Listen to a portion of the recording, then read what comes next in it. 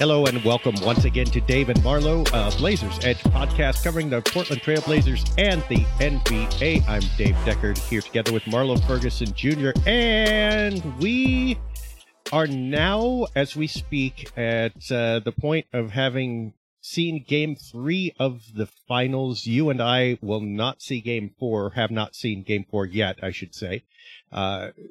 This will air a day after. But Denver came back in Miami and had some amazing performances from Nikola Jokic, Jamal Murray, and took the home court advantage back. Quick questions to start with. First of all, what did you see from that game that's interesting? And do you think that home court is important? To answer your first question, I think that when you're building a dynamic duo, a 1-2 punch for the NBA, I think that's exactly what you want to see is what Nikola Jokic. We can wish, right? Yeah, Nikola Jokic and Jamal Murray, the first guys ever to have 30-point triple-doubles in the same game, like ever, in NBA history. So I think when you're a front office, that's exactly what you want to see. And then kind of what we talked about before with just the three-point variance. We talked about how, Strus and those guys, they would get hot, but how could they do that over the course of a full series? And in Game 3, they kind of reverted back to what we've seen before. Shot 11 for 35. I think the free throw issue is still going to be an issue with the second unit. They didn't get a single free throw across. Was it 9 or 10 guys that played off the bench? So just some concerning factors that just continue to surface for Miami. And I think that it's going to end up being what cost them their season. I can see it going to 6 games, but I think Denver's the better team, and they've kind of proven it. Well, I mean, Miami is missing one of their main players in Tyler Hero, too, which would have helped. But I think you're right. I mean, I think the three-point shooting or the shooting in general is telling the story. And I think part of that is Denver's defense, but I think part of that is just this is Miami. It's like you reach a point where you're at the end of the marathon and you need that last burst of energy or whatever it is that Miami's had. They're getting it less consistently now than they were earlier. In fact, if you go back to that Boston series, they lost 3 games before they won Game 7. And it might have been like 2 or 3 weeks by now since Miami has really played what you'd call dominant basketball, at least for an extended period of time. So you may be seeing the engine sputtering out here, which is kind of sad because I think if they had one more player and a little more shooting, that this could be epic. But right now it looks like Denver is taking the lead or taking the edge. I don't know. I think Miami still has a chance, but they're going to have to shoot real well to bail themselves out of this, what ends up being a de facto slump at the end of the season. Yeah, it's almost as if they're driving and they're just going through the yellows. They're not necessarily at a full go. And it's tough to do that against a team like Denver. And for me, I think it's hard for a Tiger to kind of change his stripes in the middle of a final series. They've kind of built an identity on what they like to do. And Denver's the kind of team that they can, if they're on their game, they're playing aggressively, which was the problem in Game 2. They play aggressively and they close the games out. I don't think that Miami has enough of a counter. With as great as Eric Spoelstra is, I don't know if they have a counter to deal with everything that Denver can throw at them. There's not a singular player that can guard Nikola Jokic.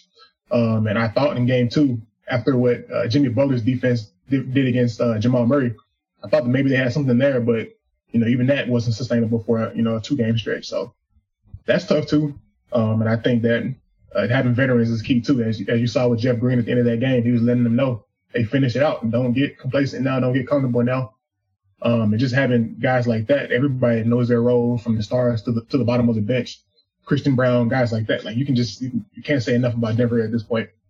And there's a reason why they're 2 games away from a championship now. Yeah, I mean, it's hard to overcome. I mean, look, you don't expect, Max Strus and Gabe Vincent to save your finals series.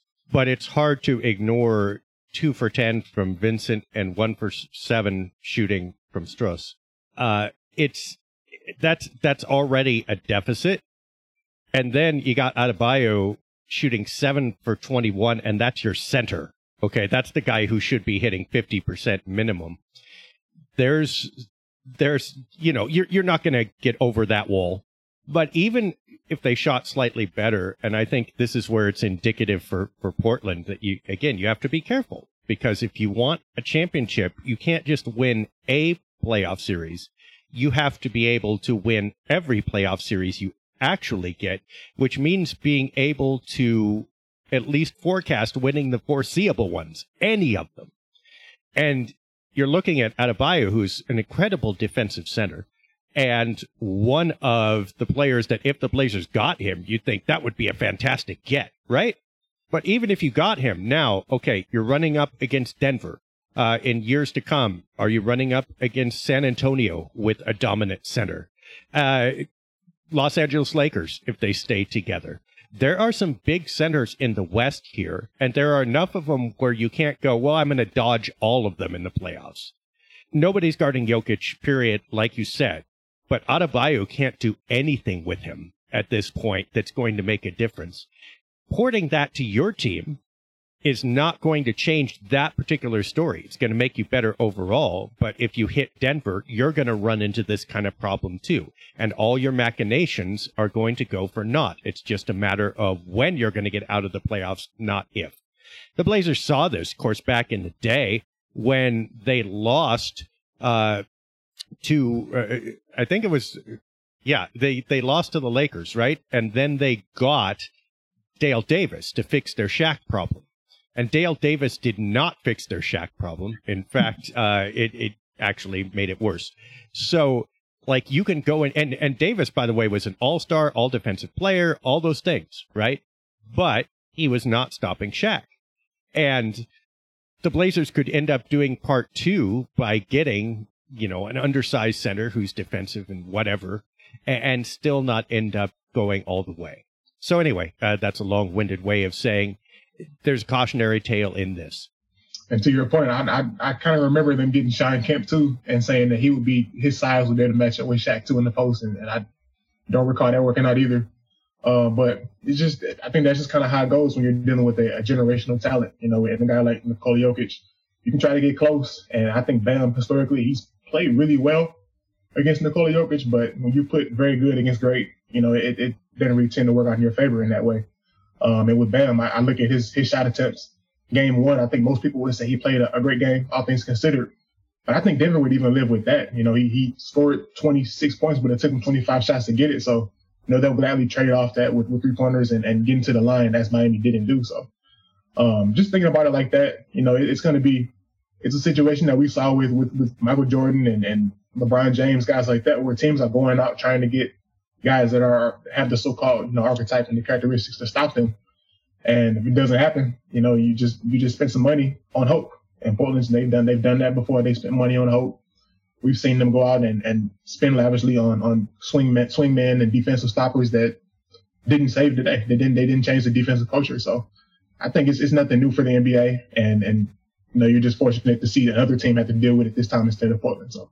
Well, and the scary thing about Denver is that they only took 18 3-pointers in that game 3, and they only hit 5 of them. They shot under 30% from distance, which is, you'd think would be anathema in today's NBA. But they're so dang efficient that it's like the engine's going to run no matter what. And if one of the tires is slightly flat, they just keep going. And the thing is, you have to keep up with them at all times. If your engine stops, they're already gone. And I thought, rebounding too. I mean, another evidence that they're actually a very Aaron Gordon and Jokic, scary tandem. And remember back in the day, like we were talking, I'm not sure you were here yet, but we were talking about how good of a get Aaron Gordon would be for Portland because he'd bring some size and some athleticism. And the Blazers didn't get him, Denver did, and everybody's going, that's a good get. And then, well, it's so-so, and now you're really seeing it. I'm not sure that you can go undersized the way Miami is and the way really Portland is. If you lose that rebounding battle, the stat has been denigrated a little bit, like, oh, anybody can rebound. Yeah, anybody can rebound until you don't. And then when you can't rebound, you see how important that was. It's just that everybody had the baseline, so it looked neutral. But as soon as you go super small and you start giving up the battle of the rebounds, you lose tempo, you lose extra shots and rhythm. And all of a sudden, it doesn't matter what the other team is doing. Everything they do gives them the edge. Yeah, and it kind of reminds me of a lot of Portland games went this year where they ran zone defense and they weren't disciplined enough to get back and rebound and whatnot. So it's something to think about there. But I'm 100% with you on Aaron Gordon. I always think back to that postseason series that Denver and Portland had a few years ago where they put him on Lillard and he was able to stop him as well as anybody else could. So I think he's definitely staking his claim as one of the league's most underrated players, if not the most. And I'll tell you another thing that kind of scares me about it. Before Game 3, Michael Porter Jr. was talking to the media and he was saying, like, I'm not going to continue to miss three-pointers at the rate that I did. And sure enough, in Game 3, he actually did miss those three-pointers again. But he's a ticking time bomb. It's only a matter of time before he gets going. And when you have a team with this much talent, you know, you may be able to stop Murray on a certain night, but being able to stop Porter, Michael Porter, and different guys like that, it's going to be tough too. So it's just so many different weapons this team can bring to you. And having a star player, two star players that are willing to get those guys the ball, I think it's going to be doubly important for Miami to try to figure out how to stop that. But if there's a way to do it, you know, consistently, I'm not sure that they found a way to do that just yet. Right. Well, I mean, we'll hope that they start hitting threes. I'll stick with my pick of Miami because like I said, I made it before the conference finals. So it's not looking very good right now, but hey, you know, Denver's great.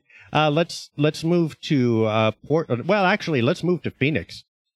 Apparently, Phoenix is going to waive Chris Paul. And that's an interesting move, no doubt occasioned by their midseason pickup of Kevin Durant. And now all of a sudden they got a little too much going on at the small positions. They're not going to save any money. They're going to bail him out. But I mean, Paul has been injured off and on, but still a valuable player. Talk a little bit about the rationale behind letting him go, but also how tempting of a free agent now is Chris Paul, available at a veteran minimum contract for a team next year? I think it's definitely tempting. I'm not sure that it's tempting for the Portland Trailblazers. I don't know that he has a fit there, but he can still play. You know, he's 37 years old. He came along, you know, at different points of the season, but the injury history is just a little bit too much to kind of think about. And I think just overall, it's really tough to see the fall from grace for Phoenix. You know, you wouldn't have anticipated this being the case. You know, a few weeks ago when they acquired Kevin Durant, you maybe thought they were going to have a 2 to 3 year championship window with Chris Paul, Devin Booker, and those guys. And I would just say this: I think the move has Los Angeles Lakers written all over it. I think that there's a real possibility that he goes there, and chases the championship there. And I don't really see too many other options that fit his timeline, being his age and trying to win that championship and playing with guys that with Chris Paul, you have to have a slow paced team. Pick and roll heavy team. So I think a situation like that is going to benefit him where he can kind of pick his own spot and see what he can do there. I mean, Lakers, Clippers, Heat would be the three that I would say would be strong possibilities, maybe in that order. Although I think, you know, going back to the Clippers might be an attractive possibility for him too, somewhere in LA. I mean, he shot 44% from the field, which is low for him, but decent for a guard. 37, almost 38% from the 3-point arc. He's absolutely got juice left, which is, by the way, incredible when you think of how long he's played and at what level he's played. To be 37 years old and still doing this is pretty amazing. I'm a little bit shocked that the Suns would just waive him, would just get rid of him. I wonder what the story is. I mean, because you're going to pay him anyway. You have to buy him out. If you're paying the money anyway, why would you not want the player? But I think that's going to be a huge bonus for, and by the way, it's going to be, there's a reason. It's not just these teams, but look, all three of them kind of sandbag the regular season, which Paul needs to do, right? He needs to take time off. The Clippers are the kings of load management. But you also have the Lakers and the Heat. You know, Jimmy Butler didn't even show up for half the season. Nobody's going to blink an eye at that. They're going to say, as long as you can go in the postseason, let's do it. And I think he's going to fit like a glove one of those places. Yeah, I think if there's a player that I won't say deserves load management, but should absolutely 100% be have his managed load, I think it's Chris Paul. You know, we've seen him break down with his hamstring and thighs and leg injuries and things like that feels like every single postseason. And according to Chris Haynes, you know, he intends to play multiple different years. So if he's giving you 3 or 4 more years in the NBA and still trying to win a championship, I think whoever takes him on has to be really smart about how they do it. You know, historically, Phoenix, even last year, they played him over 30 minutes a game. He was and he played some heavy minutes. So I think whatever team takes him on, I think you play him 25 minutes, try to ease him in, and then maybe ramp it up later toward the end of the season where you can get him ready for the postseason. But it's tough. It's tough because he's a player that I think even without being a fan of his, you want to see him get at least one chance to be healthy down the stretch, this toward the end of his career and maybe win a championship. But I don't know. I think, the Lakers and Clippers would be the 2 teams that would be the most fun. I think it'd be a lot of fun to see him and with the Clippers again and Harden with the Rockets and just kind of going old school with this. So. Yeah. I mean, and that some people have asked about Portland. I think, as you said, there's no fit there, but also why would he come to Portland? I mean, why that?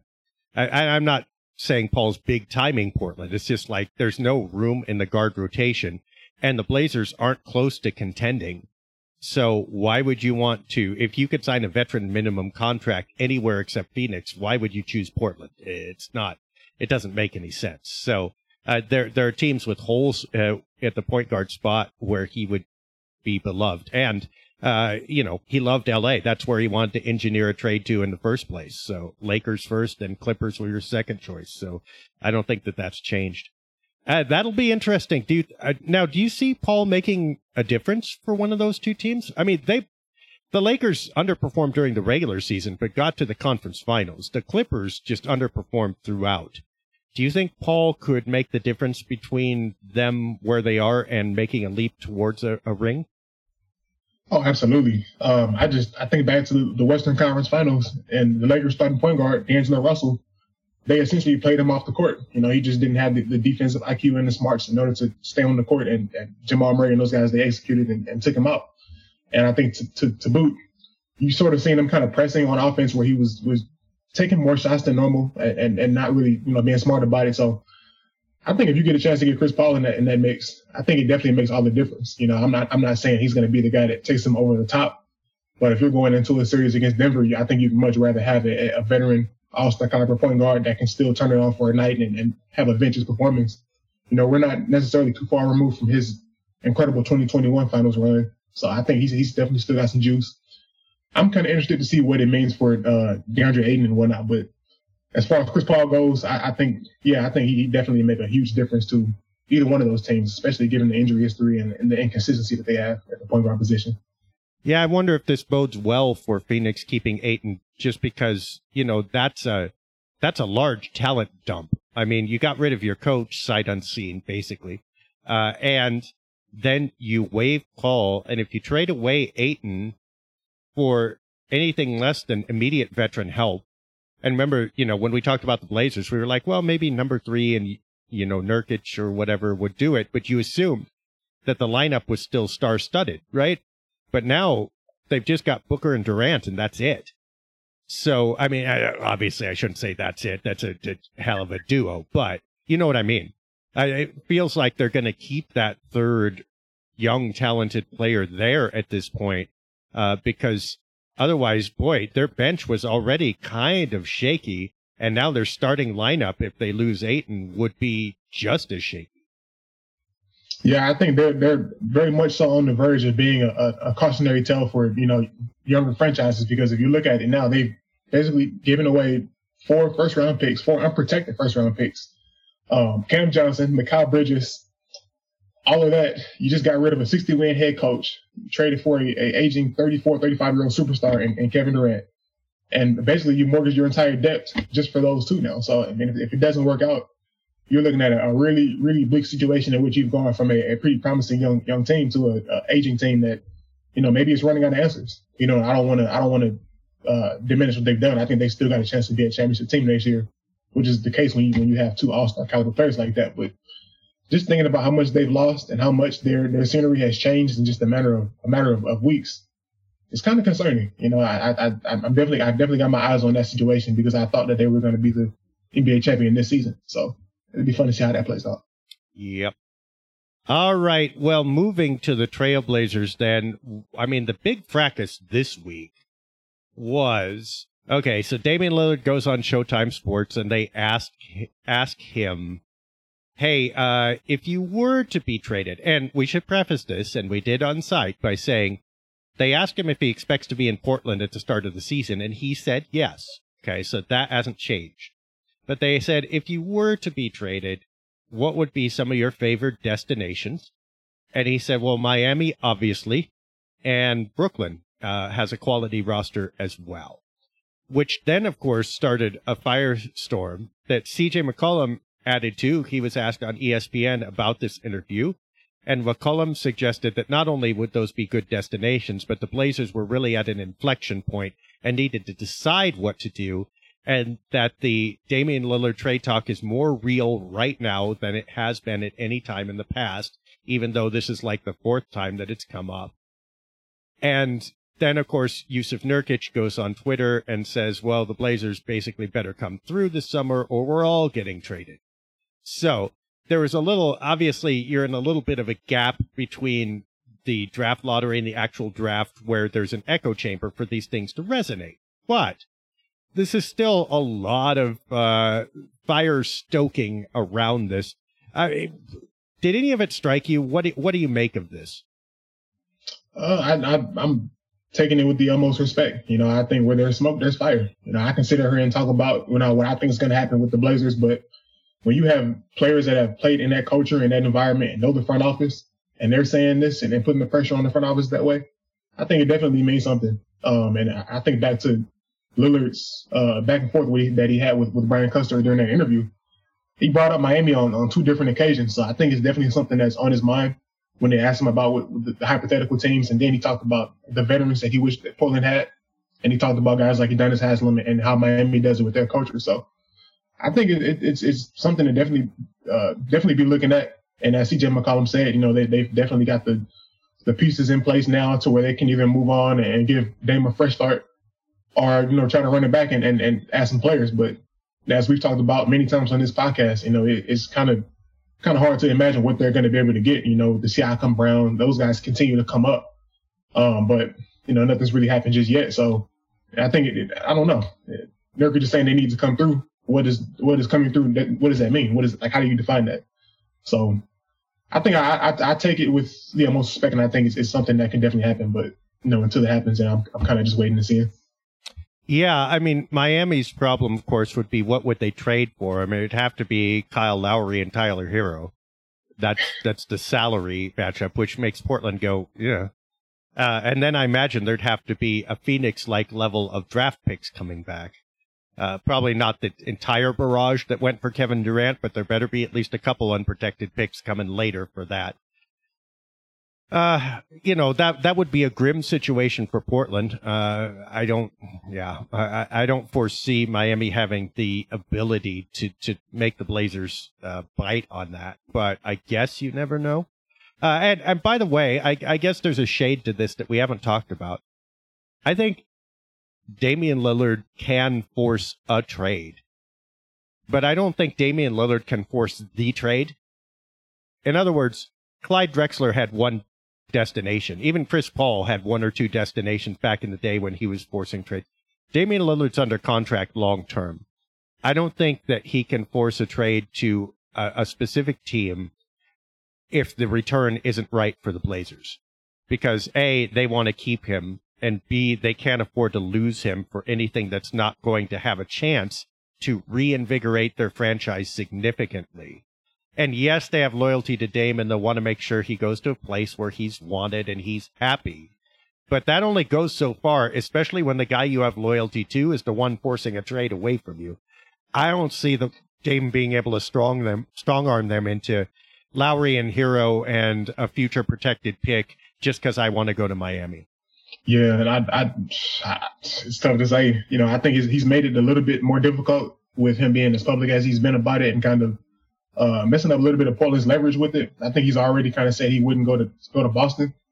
So, you know, it kind of leaves him on a short list of teams where if he's trying to win a championship, you know, it's going to be tough. And if Miami is his ideal fit, you know, as you said, do they have enough? You know, I've seen some hypothetical trades where they've had, you Harrow and Caleb Martin and a bunch of draft picks and whatnot, things like that. But I don't think that necessarily moves the needle, and if Brooklyn's the team that he's thinking about going to, we've seen the Mikal Bridges, those things come back up too.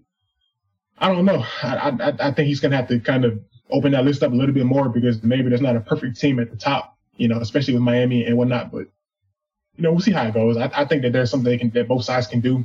But I think one side's going to end up losing a little bit more than they maybe expected to in the process.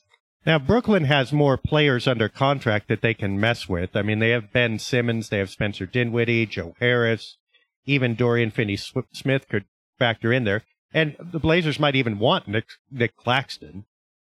The thing is that none of those players move the needle enough, and some are detriments thrown in just because of their huge salaries. But the problem is that Brooklyn's future draft picks aren't going to be as good because they're a younger team, right? So it's like if you get an unprotected Miami pick 5 years down the road, you're going, well, that generation's going to be gone. This could be pretty good. Unprotected Brooklyn pick down the road, you're going, well, Bridges is still going to be there. Outside chance Lillard could be there. Claxton will still be there if he's not traded. You're probably looking mid-first round. You're not excited by that. So it's almost like the two teams have inverse problems there. Yeah, and I think about something else Lillard said where he was basically saying that, hey, I'm 32 years old. I'm still basically in the prime of my career. Like he's basically saying that, like everybody else is saying that he's too old to do what he's doing.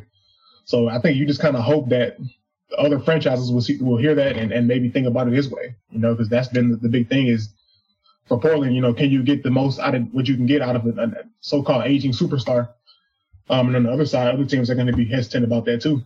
So, I think that's something to think about too with just the age factor and how that goes and whatnot. But I think there's a situation out there. I don't know that Brooklyn is the one, just because of what they had to give up in order to bring on Mikal Bridges and having all those draft picks and whatnot. So it'll be interesting to see. I'm trying to think of what other teams would be on the board. I think it's a really, really, really short list of teams that can contend right away that Lillard would want to go to. So I don't know. I think the more realistic situation is he maybe either Portland or Miami. Out of those two, it's I don't know. Yep. I mean, and either way, it's all about the future compensation, I think. That you're not going to replace Lillard in the immediate. So, and especially okay, now you got to take Ben Simmons coming back. I mean, paired with Lillard, you might find a role for Simmons put among this young team. It's like, oh my gosh, the team doesn't have an identity anyway. They're finding their way.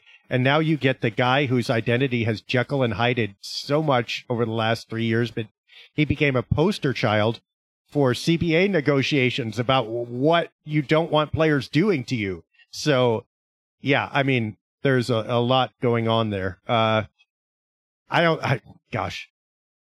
This is the problem with where Portland is. I don't see a clear path to a happy resolution with Damian staying.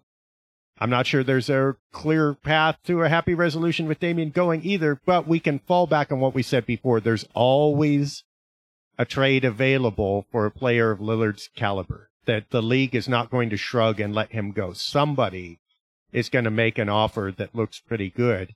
It's just hard to see what that's going to be. Yeah, I'd agree with that. I think every single offseason you have GMs and front offices that are on the hot seat and need to find some way to make a big move to, at least give off the impression in the summer and get some of that optimism that, you're chasing the championship. So as long as teams are under pressure, I think there's always going to be someone that takes a bite at it. So we'll see. Maybe the Lakers find some way to do it. They have, limitless cap space, as it would seem. So they always kind of find a way to do what they do. Maybe they take a shot at it. We'll see. Yeah. It's hard to say right now. I guess if they can't get Chris Paul, that would be, Lillard on the Lakers would be really interesting with LeBron and Davis sitting there. I don't see how they do it, but and also, they've given up a lot of picks, so they don't, obviously every year that goes by, though, another future pick comes available. So I don't know. We'll see. So today, as we speak, too, John Hollinger comes out and says the Blazers should not re-sign Jeremy Grant, that they should let him go on the free agent market. Do you see any sense in that? Not really. Based on what we talked about before, like what would the incentive be? Basically, if you do that, you basically let him walk for nothing. So I think I kind of feel like you kind of have to bring him back, and take a chance on that. And he's still a good player. You're not probably going to find anything better than him on that free agent market for for what you're trying to do right now. So I think you take a chance on it. I think you maybe said it a week or two ago, or somebody said it where they were basically saying that you might have to pay him a little bit more, but I think you bring him back. I think you bring him back.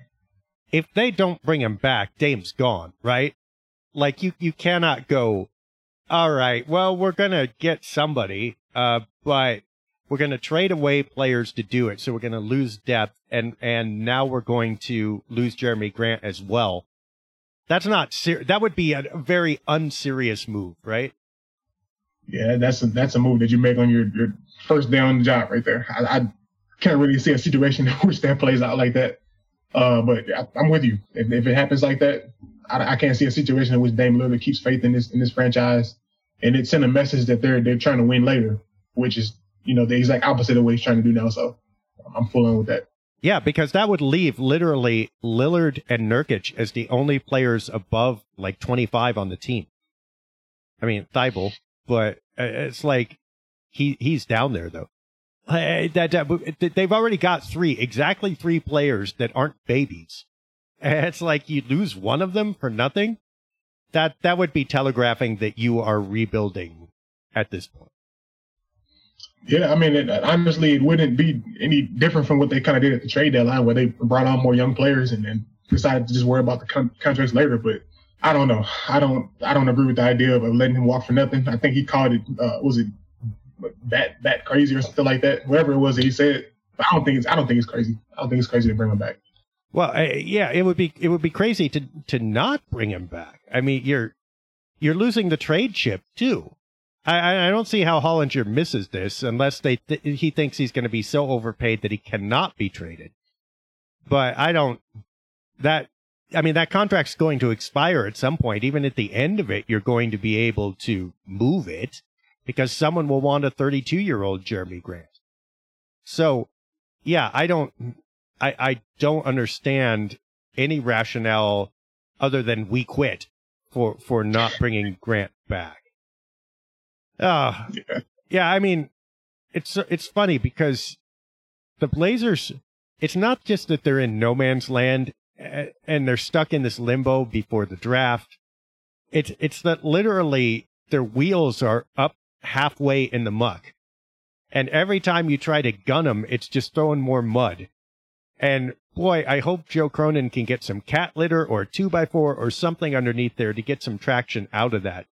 Because right now, it's this conflicting reports from analysts and conflicting questions to Dame, and half the league is saying, well, they're going to build around Dame, and half the league is saying Dame's gone. And nobody knows what's going on with them. It's less about the Blazers than the situation that they're in. And they've gotten themselves into such, I don't want to say uncharted territory, but such confusing territory that very few people can find the next step even, let alone the long distance plan. Yeah, I 100% agree. I mean, even for us, like we talk about this team every week. We analyze them and whatnot. But even for us, it's kind of hard to see what's going on next because they haven't really made a clear cut decision on what they want to do. Do you want to win now? Do you want to win later? They've kind of made small moves to try to stay in the same spot, but there's nothing that lets you know either way it goes that they're trying to either chase championship now and bulk up their roster for that, or if they want to just go young and start over. I think we'll know a little bit more when the draft comes, and seeing what happens with that number 3 pick and whatnot. But for now, everybody's kind of biding their time. I think including the front office, and nobody really knows what's going on yet. But maybe something happens, maybe something changes, in between then. But I don't know. It's hard to say right now. Just kind of observing it. Yeah, I mean, we can tell you, at least I can tell you what they should do. They should rebuild at this point, right? I mean, the steps to building around Dame, unless such an obvious deal comes that you cannot refuse it, the incremental step is not going to work, probably. The only one that would tempt me that we've talked about is that Turner for 6 and a Thompson brother for the number 3 pick and like Nurkic.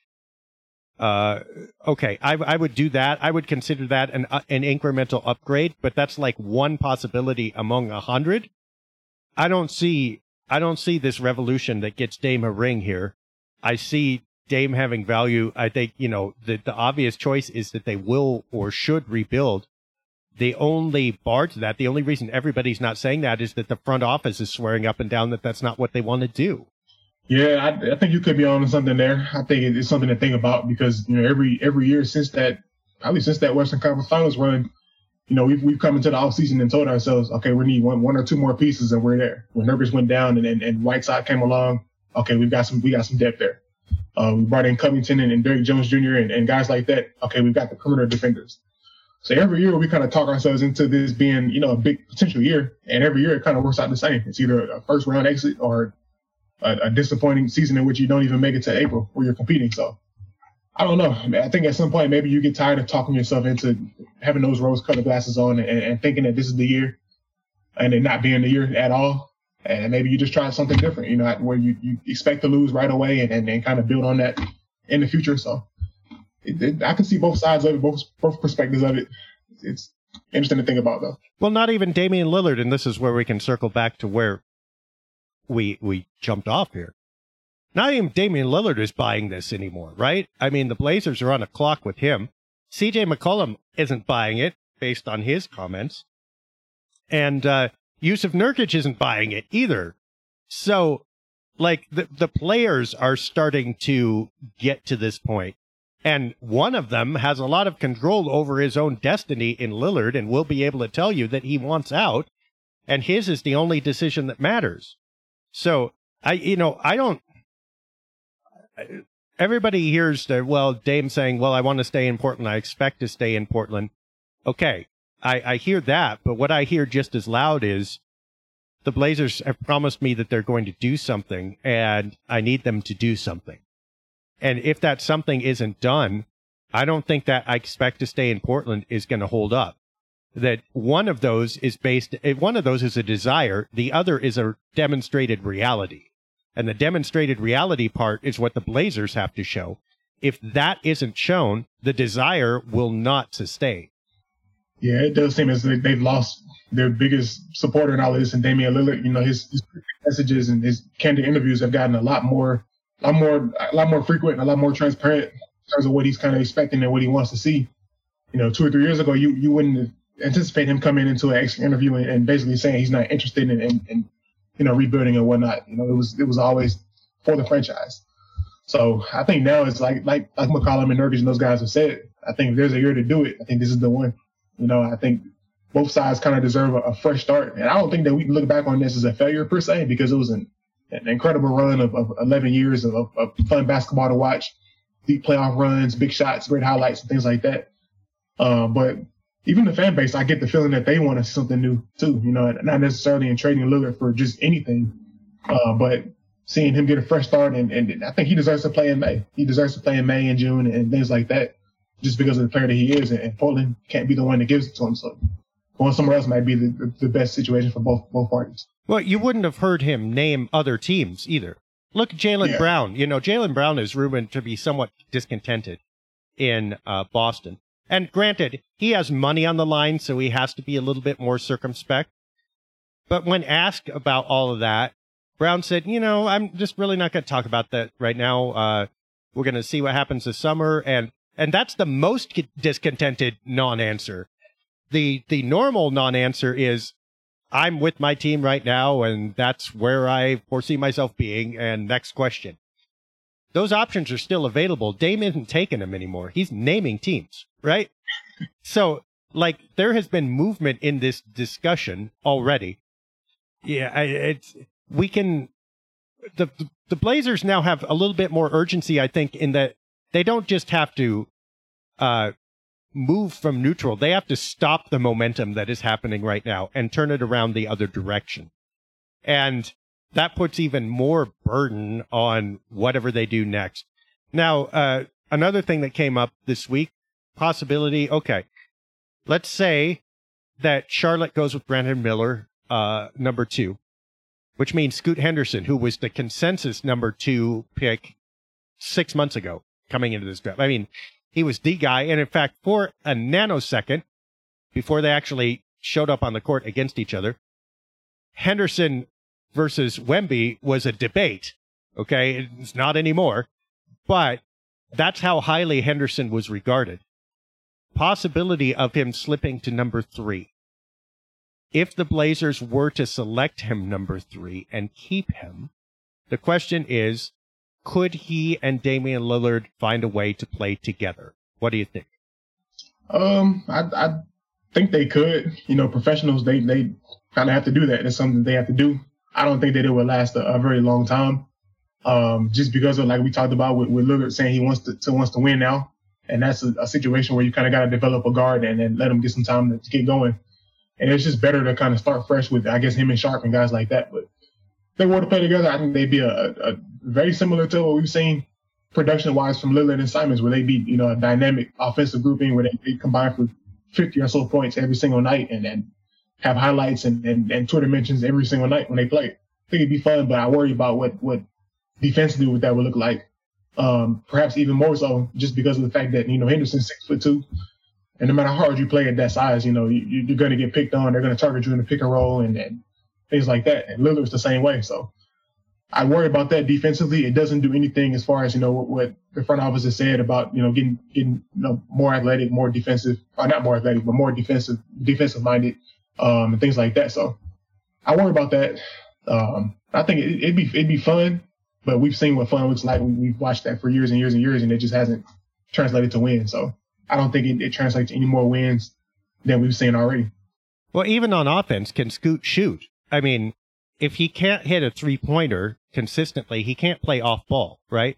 Because his forte is with the ball in his hands, making incredible moves, pull-up jumper, get to the rack, that kind of thing, right? Now, there is some room. C.J. McCollum did some of that, but C.J. McCollum was also one of the most phenomenal mid-range players of his generation when he was with the Blazers. I mean, that was literally his game. Scoot playing off-ball with the ball in Lillard's hands seems like a recipe for a bunch of missed three-pointers, which is going to, A, take away from what Scoot does best, B, inhibit his growth and effectiveness with the team, which is the opposite of what you want to do with your shiny new lottery pick, right? So the only way I see that working is if Scoot actually takes over point guard roles and Dame plays more off ball. Not entirely, but the balance would shift that way. But then how long is Dame going to put up with that, especially if the team's not winning? He's going to take over, yeah? So, like, you have this weird kind of two guys trying to get through the same doorway going opposite directions, both go left, both go right, both go left, and you try to figure out how to walk through the stupid doorway, and you can't quite manage it. Yeah, basically just the way you said it. I think it'd be a recipe for disaster because I don't think that, you know, for as many points as they would score, they would probably give up as many of those points right back. And then on top of that, you know, I think Lillard had a fantastic season as an off-ball player last year. But in the four quarters of games, you know where that ball's going. It's going to be in Damian Lillard's hands. And he's going to be out there making the big shots for him. So if you got Henderson out there and teams are able to kind of shade off of him and double Lillard and force the ball out, it could be problematic. So I don't think that it would be a long-lasting pairing. I think if you do get Henderson, if you do get that number 3 pick, I think it's just 1,000% time smarter to just go ahead and deal Lillard and go with Henderson and Sharp and Simons and see what you get there and live with that, as opposed to trying to usher in an age with new and old at the same time and kind of conflicting their different strengths and whatnot. So I think it just makes sense. It'd be fun to watch, but it wouldn't be productive from a team aspect, I don't think. And then what? You put Shaedon Sharp at small forward if you keep Lillard and Scoot. And then, I mean, Shaedon Sharp has the potential to become a good defender, but he can't defend yet. I mean, he's just not, he hasn't got enough reps. So now you have defensive problems at shooting guard because of size and at small forward because of size and experience. And your best defender in the smaller three positions is probably Damian Lillard himself. Yeah, that's okay. That's crazy talk at that point. So that's going to be interesting if the Blazers' hand gets forced that way. Okay, Scoot, you know, we really do think he's a revolutionary player. We got to take him, but we can't we can't continue on with him. Maybe I'm overstating it. I think they can do anything for a year. But dang, if you know at the end of the year that you're going to trade Dame anyway, you probably should trade Dame while he still has max value and as young as possible so that you can get the best return. 100%. He's coming off a third-team All-NBA, and based off what he said in the interview, he still thinks that he has a lot more years left in his prime. And I think Portland can maybe, leverage the fact that he doesn't have a lengthy injury history, as he said. And he's a guy that I think he can still be a 30-point scorer over the next 2 or 3 years, the way he plays. So I think it's a situation where if you have Lillard, Scoot Henderson, and you have Sharp, you're going to end up hindering, 2 of those guys' growth and their confidence. And I don't think you need that at this point in time. So it's better to just kind of go ahead and make that move now and live with the results with it. I think you have it'd be a lot of fun, even if it didn't translate to wins with that grouping there with Henderson and Sharp, and maybe you trade Simons too and get bigger there too. But as you said, I don't think Sharp at the three position is the best thing to do at this point either. He's got to build strength, and get better there too. So it's just a lot of different negatives that come with having Lillard, Henderson, and all those guys all together like that. Yeah, that's what I was going to ask. It's like trading Anthony Simons on the table then. And do you look at a lesser trade for some of these teams that wanted Lillard, and you're not asking for future unprotected draft picks back, but like a Nick Claxton, would you be interested in someone like him or whatever, to bolster that front court? And you just figure, okay, we're going to have a hyper-athletic backcourt of Henderson and Sharp, and we're going to build up the front court around them. And obviously we're not winning this year, but we're going to get another lottery pick next year. And, 2-3 years down the road, we're going to be pretty good. Now, again, you got San Antonio's already started their arc.